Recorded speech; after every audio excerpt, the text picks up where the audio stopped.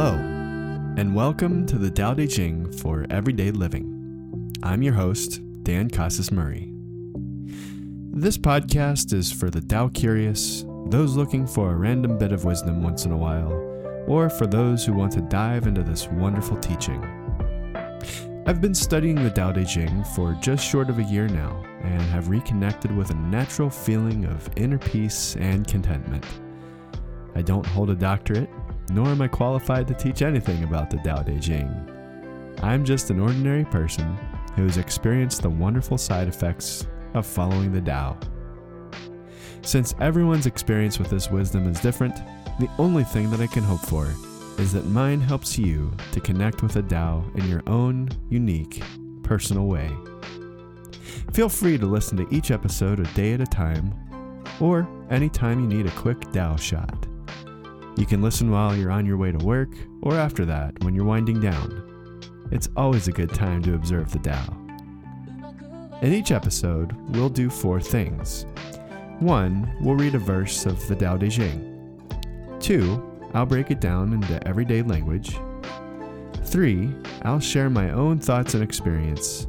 And 4, I'll leave you with a couple of the many ways you can put the Tao into practice for yourself. That's pretty much how I've been practicing the Tao every day. By listening to Lao Tzu, reflecting on his words of wisdom, listening to other comments, and trying to practice them in everyday life. Thanks for joining me today, and enjoy this episode of the Tao Te Ching for Everyday Living.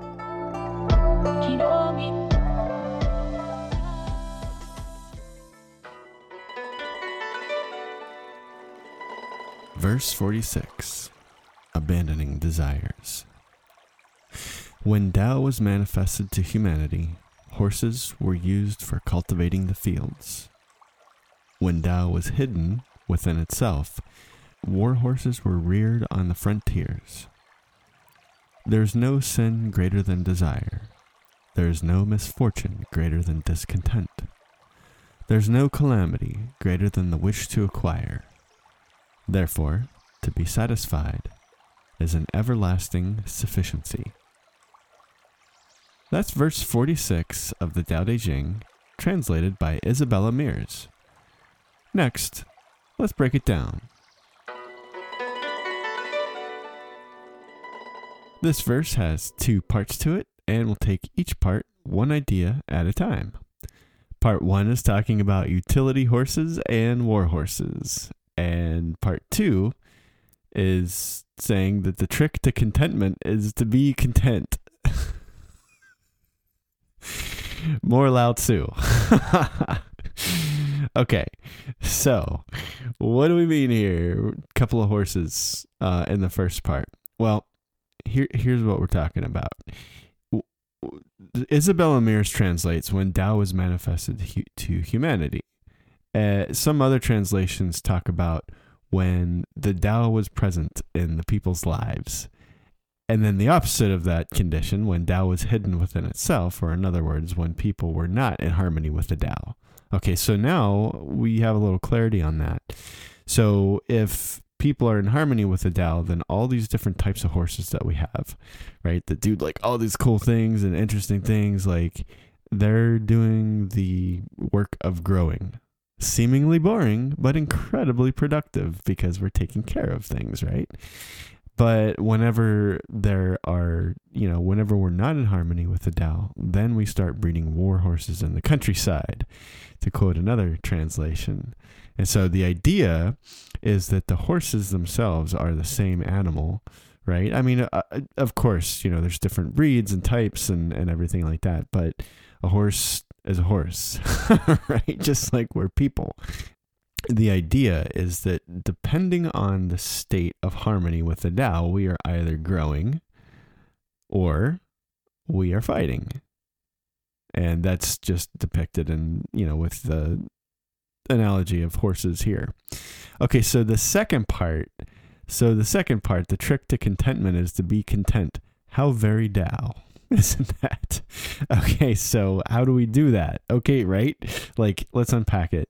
There's no sin greater than desire, no misfortune greater than discontent. All right, so what does this mean? Well, we're going to find out a little later in the verses that it is our desires themselves that breed discontent within us. And I found this to be true. It's not a very pleasant truth at first, because I'm like, oh, my desires define me. One must be ambitious in this world. At least that's what I thought. After unpacking all of that and thinking about it, I realized that it's okay to need stuff. It's okay to work towards stuff. But what I do when I desire something is I create this unhealthy attachment to a particular outcome over which I have no control. And that is what causes discontent. So if I walk that back and I can say, maybe it's my unhealthy egoistic desires that create discontent with me. Maybe look at that and see what I can do to abandon those desires. Okay, so let's wrap that up. And remember that verse 46 has two parts to it. Part 1 talks about utility horses and war horses. And part 2 talks about the trick to contentment is to be content. Okay, so let's put that back together. I'll read verse 46 again.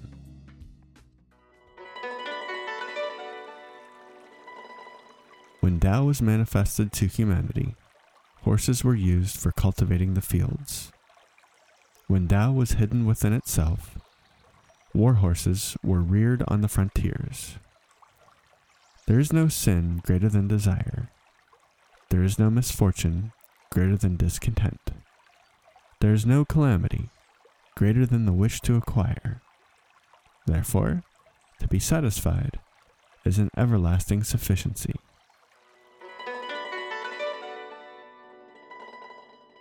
Let's take a look at some of the things that this verse made me think about today when considering abandoning desires.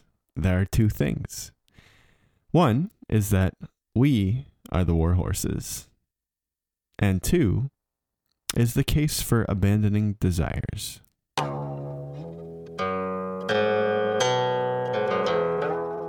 We are the war horses.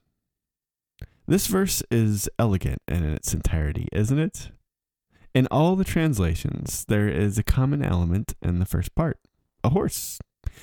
The Red Pine translation calls them courier horses. Charles Johnston calls them farm horses, and Lin Yutang calls them racing horses. We take a fine specimen of an animal in peacetime and make it do utility work like manuring the fields or tilling them, boring, dirty work that seems below their stations. That's peacetime. Then, in wartime, in all the translations, Lao Tzu talks about war horses. So in peacetime, all the different awesome types of horses bred for many different things are tilling the fields. In times of conflict, the different kinds come away from their boring, dirty work and are made into war horses. And of course, people are doing that. The horses are just doing their things. So a horse can either be a utility animal or a weapon. Interestingly parallel to our ego idea back in verse 39, isn't it? Just to review, we can use our egos for selfish pursuits, or we can use our sense of self-awareness to create beautiful things. So if we can imagine ourselves for a moment as neutral entities, just like the horses in this verse, can we observe how things feel different in peacetime and wartime in our homes, our work, and with friends? At home, what does it look like when it's peacetime? For me, everyone is doing their thing. Life is pretty tranquil. Dinner time is nice. There's a feeling of contentment there, like, this is what it's supposed to be like. How do you feel during this time? But what about when there are disagreements at home, no matter how small? Can you feel the not quite right feeling? And what do you do in these cases? Try to weather the storm, add your influence to the strife to make it go your way? Contrasting now, how does that feel?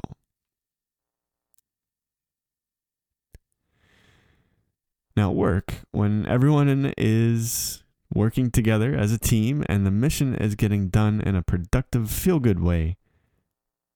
How's that feeling? Pretty good in my experience. Like, things are as they should be. I don't know about you, but for me, it feels so good in those moments. Like, they're perfect moments when all cylinders are firing, the machine is well oiled, and it's producing things with precision and with regular timing. Satisfying. And sometimes it seems that those moments are few and far between, depending on your work culture. You know, who's there, what the leader's like, what the chemistry seems to feel like. And when your workplace isn't having those moments of pure purpose, what's it like then? Things getting done, but with little eddies of discontent flowing around, maybe sometimes catching you and sometimes missing you. What does that feel like?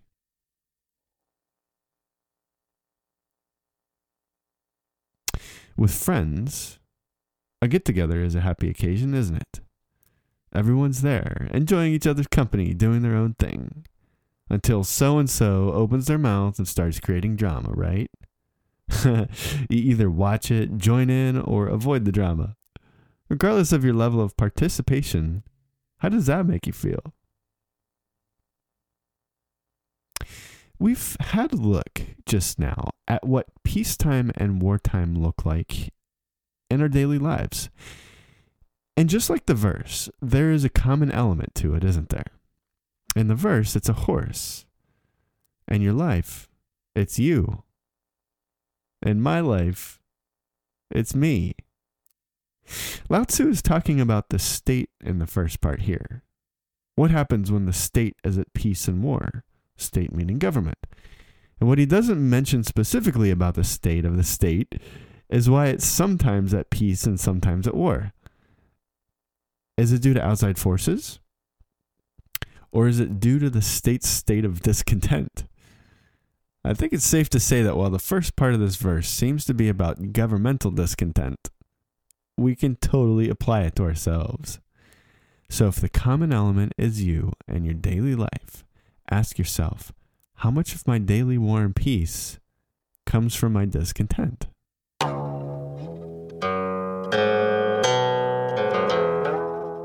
The case for abandoning desires. Lao Tzu comes to this verse's point in the next part. He says, "There's no sin greater than desire. There's no misfortune greater than discontent. There's no calamity greater than the wish to acquire. Therefore, to be satisfied is an everlasting sufficiency." Wait, so he's saying that nothing is worse than desiring things. Desiring stuff is the main roadblock to my contentment? I mean, that's what it seems like, doesn't it?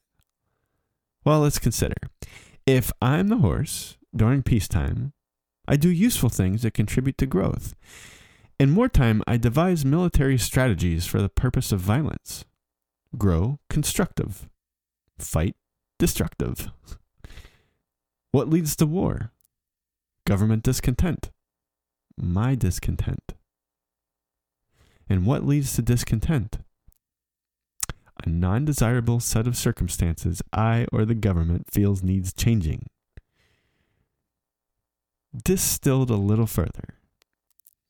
When my thoughts are occupied with that which I desire, I am comparing my present self or my possessions with an imagined state that seems to be better. And this creates a tension between the manifest and the unmanifest, doesn't it? Only it's not the Tao that's creating this tension.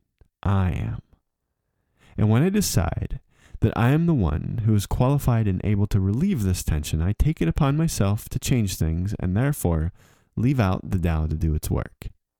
Inevitably, it's been my experience that I bungle the job most of the time, and I end up with a less than perfect resolution to that tension. That less than perfect resolution part ends up in arguments, hurt feelings, little things that just don't sit right.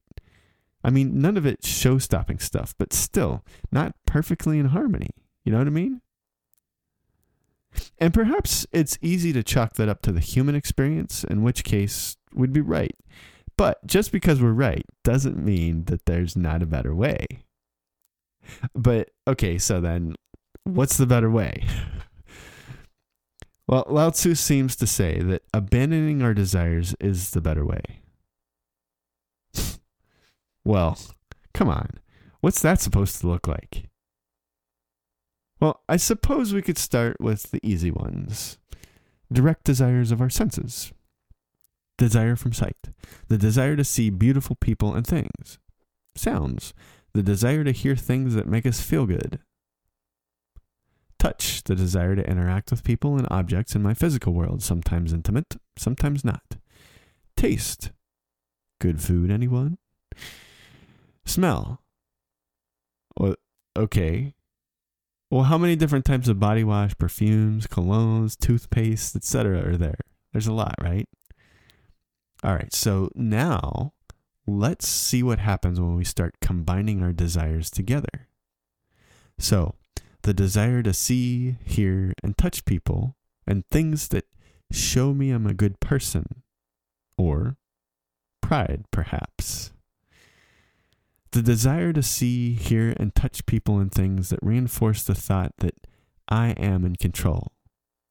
Or desire for power, perhaps. The desire to directly affect people and things to match my expectations of what I want to see, hear, and experience, and the resultant emotion when I can't. Anger, perhaps. The desire for more visual, auditory, tactile, olfactory, or gustatory stimulation? Maybe that's greed. See where we're going with this? We have desires. We have them all the time. Lao Tzu says that they stand in the way of our contentment, though. So, just to pick a quick scenario, let's say I desire a bunch of money. Knowing that I will likely not accidentally find a big pile of it, I understand that I'll need to work for it. I'll find myself doing some pleasant, perhaps unpleasant things for it. It'll take me some time to accumulate the amount I want. And I'll sacrifice some things along the way, but little things. Some time with the family, some time with friends, with myself. But that's acceptable, I think. It all sounds quite reasonable. Now, what if, and we're just going to try this thought on for size here, what if I was incapable of desiring that money? What would my scenario look like then?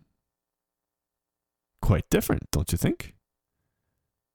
I wonder if it would look more blissful. Like, I think I'd have more space in my head to enjoy more stuff. I'd have more time to spend with those who are important to me. And I wouldn't even know what I was missing, would I? Okay, so could we, for just a moment, agree to say that desires lead us down seemingly reasonable paths that rob us of the 100% unadulterated life experience? But wait, that's saying that ignorance is bliss, which isn't necessarily true. I mean, I have to be responsible for myself, a productive, contributing member of society, don't I? Well, yeah, of course I do. I want to be. But there's a difference between working on getting what I need and working on getting what I want, isn't there? So my next inclination might be to say, desires make me who I am, don't they? I mean, without desire, wouldn't I just be that lazy person on the couch doing nothing? Aren't desires good because they define me? They motivate me? After thinking about this, I came up with two thoughts. One, yes, my desires motivate me, so they must be good for something. I would argue that we can separate the notion of desires with a notion of needs. We know the difference. Needs are things that I don't necessarily desire, and for me, they're not as exciting as the things I want. I just know I need them. Desire, on the other hand, represents things that would add color to my life if only I got them. But I don't have to add colors to my life because the Tao already does that. And when I am in a state of desire, I am doing the Tao's job for it. Badly, of course. So that was thought number one. Thought number two was that, try as I might, I don't think I'll ever become completely desireless, because I'm human and stuff. And I've got years of experience in desiring stuff. So anything I do now to abandon desires is such a small effort compared to the amount of time I've put in to cultivating them. There is much work to do. So that's thought number 2.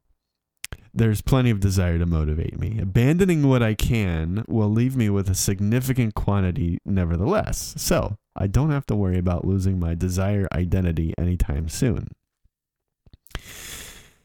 What I do know is that the less I desire, the easier life seems to flow, and the quicker I receive what I need from situations, from people, from my senses. And what's providing all of that? The Tao, of course. So it seems that while the idea of abandoning desire seems like an unnecessarily heavy thing to do, Lao Tzu gives us a great lesson here. Desires, as reasonably justifiable expressions of discontent, produce conflict between others, but more importantly, between us and our connection with the Tao. Desires keep us in yang, which is fine by itself, but without the counterbalance of desireless yin, we sever our connection to the always-on, always-providing Tao.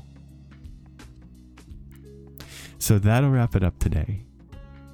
To summarize my experience with this verse today and considering abandoning desires, I thought about 2 things. Number 1, we are the war horses. And number 2, I thought about the case for abandoning desires.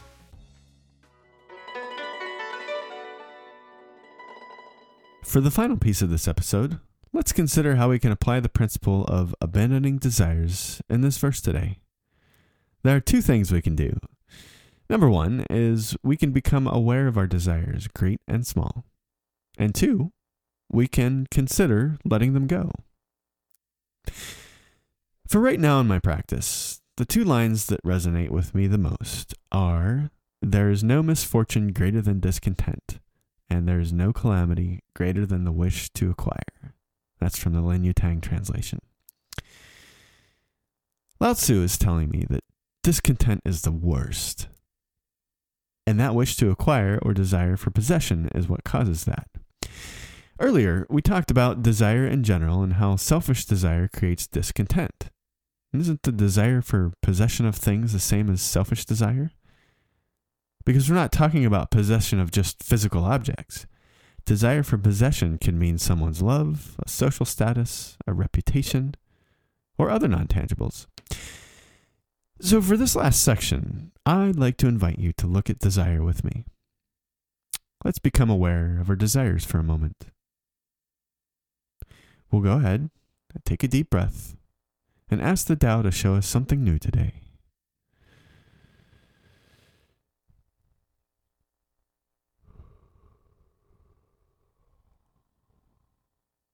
Thank you. In the last 24 hours, or week, or month, maybe even the year, think about your ambitions for a moment. Just get a general sense of what you're trying to do. Is it a better job? A new revenue stream? Is it more intimacy? Or what about more friends? Or less friends? Eating well? A new car or phone? We're just looking for things we have thought about, calling into our lives or working for. Now, for whatever it is, ask yourself, do I need this thing or circumstance? Would I like to have it? Or is it something I can't live without? It can be any answer. Now ask yourself, and now let's get honest, knowing that only you know the answer. Nobody else does. These things or situations that we're thinking about, is there a part of us that selfishly desires to possess it? It doesn't have to be a thing, like we said. It could be situations or circumstances too. Do we have to have it? just an honest appraisal. It can be mixed with our need for it also. Is there a part of us that needs it? And is there a part of us that must have it? We'll just pause for breath and consider that for a moment.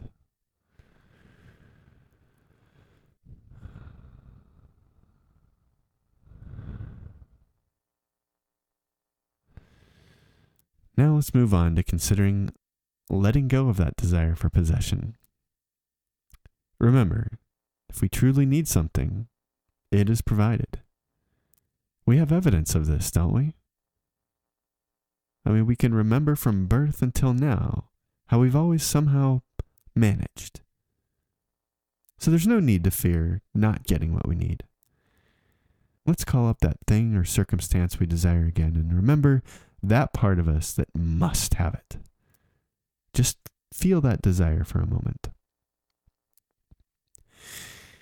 Now let's ask ourselves, do I believe that getting this object or circumstance will make me feel happy, fulfilled, or content? I'm just looking for an honest yes or no here. And if that answer is yes, let's ask ourselves, is that really true? Will getting this object or circumstance make me feel happy, fulfilled, or content? I found that it's actually not true. The Tao gives me happiness, fulfillment, and contentment, not objects or circumstances. The desire itself is what creates discontent for me.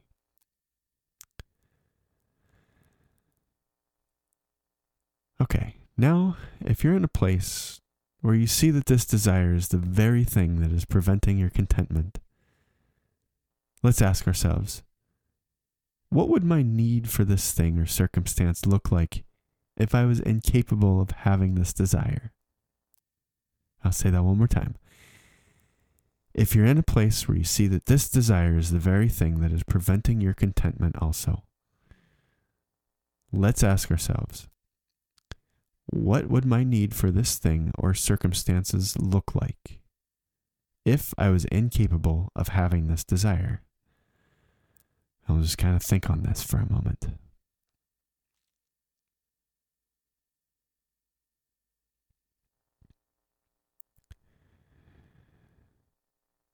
And now the final piece. Let's ask ourselves, would I be willing to let go of this desire? When? How do you feel now? Maybe a little lighter. I know I do when I practice this. Sometimes I need to yawn after doing it. You can use this process to get rid of any agitations you're experiencing due to discontent with things in general, or you can use it if you want to have a look at any possible agitations you don't want to have. So it can be used as a remedy or a preventative. Usually I use it as a remedy, though I would like to get better at using it as a preventative. Step by step, yeah. I've used a mix of a couple techniques in this section to help us apply the principle of abandoning desire in this verse today. The first was just various translations and commentaries of the Tao Te Ching. And for the application section, I used two techniques. One is from Dr. Wayne Dyer's Excuses Begone, and the other is an adaptation of Harold Dwoskin's Sedona method. If you'd like those authors and titles, just send an email to the podcast at dailydaolife@gmail.com. So we'll go ahead and wrap it up now. To consider the principle of abandoning desires, I can do two things. One, I can become aware of my desires, great and small. And two, I can consider letting them go.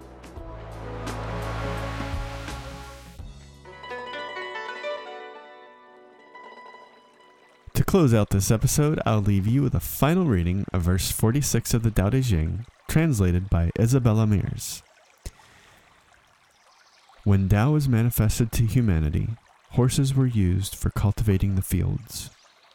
when Tao was hidden within itself, war horses were reared on the frontiers. There's no sin greater than desire. There's no misfortune greater than discontent. There's no calamity greater than the wish to acquire. Therefore, to be satisfied is an everlasting sufficiency. Thanks for listening to an episode of the Tao Te Ching for Everyday Living with your host, Dan Casas Murray. This podcast is for the Tao curious, those looking for a random bit of wisdom once in a while, or for those who want to dive into this wonderful teaching. In each episode, we do 4 things. 1, we read a verse of the Tao Te Ching. 2, we break it down into everyday language. 3, we discuss my own thoughts and experience with the Tao. And 4, we look at a couple of the many ways you can put the Tao into practice for yourself. That's pretty much how I've been practicing the Tao every day. By listening to Lao Tzu, reflecting on his words of wisdom, listening to other comments, and trying to practice them in everyday life. I'm pretty sure that as I learn about and experience more of the Tao, all my thoughts and lessons will change. I wish the same for you as you grow along your journey. If you found something meaningful in this podcast and would like to discuss it with others, I'd like to encourage you to subscribe to the subreddit Taoism. That's reddit.com/r/Taoism. Also, I'd invite you to share this podcast with friends if you think it would benefit them. As always, I wish you love, compassion, and peace. Thanks for listening.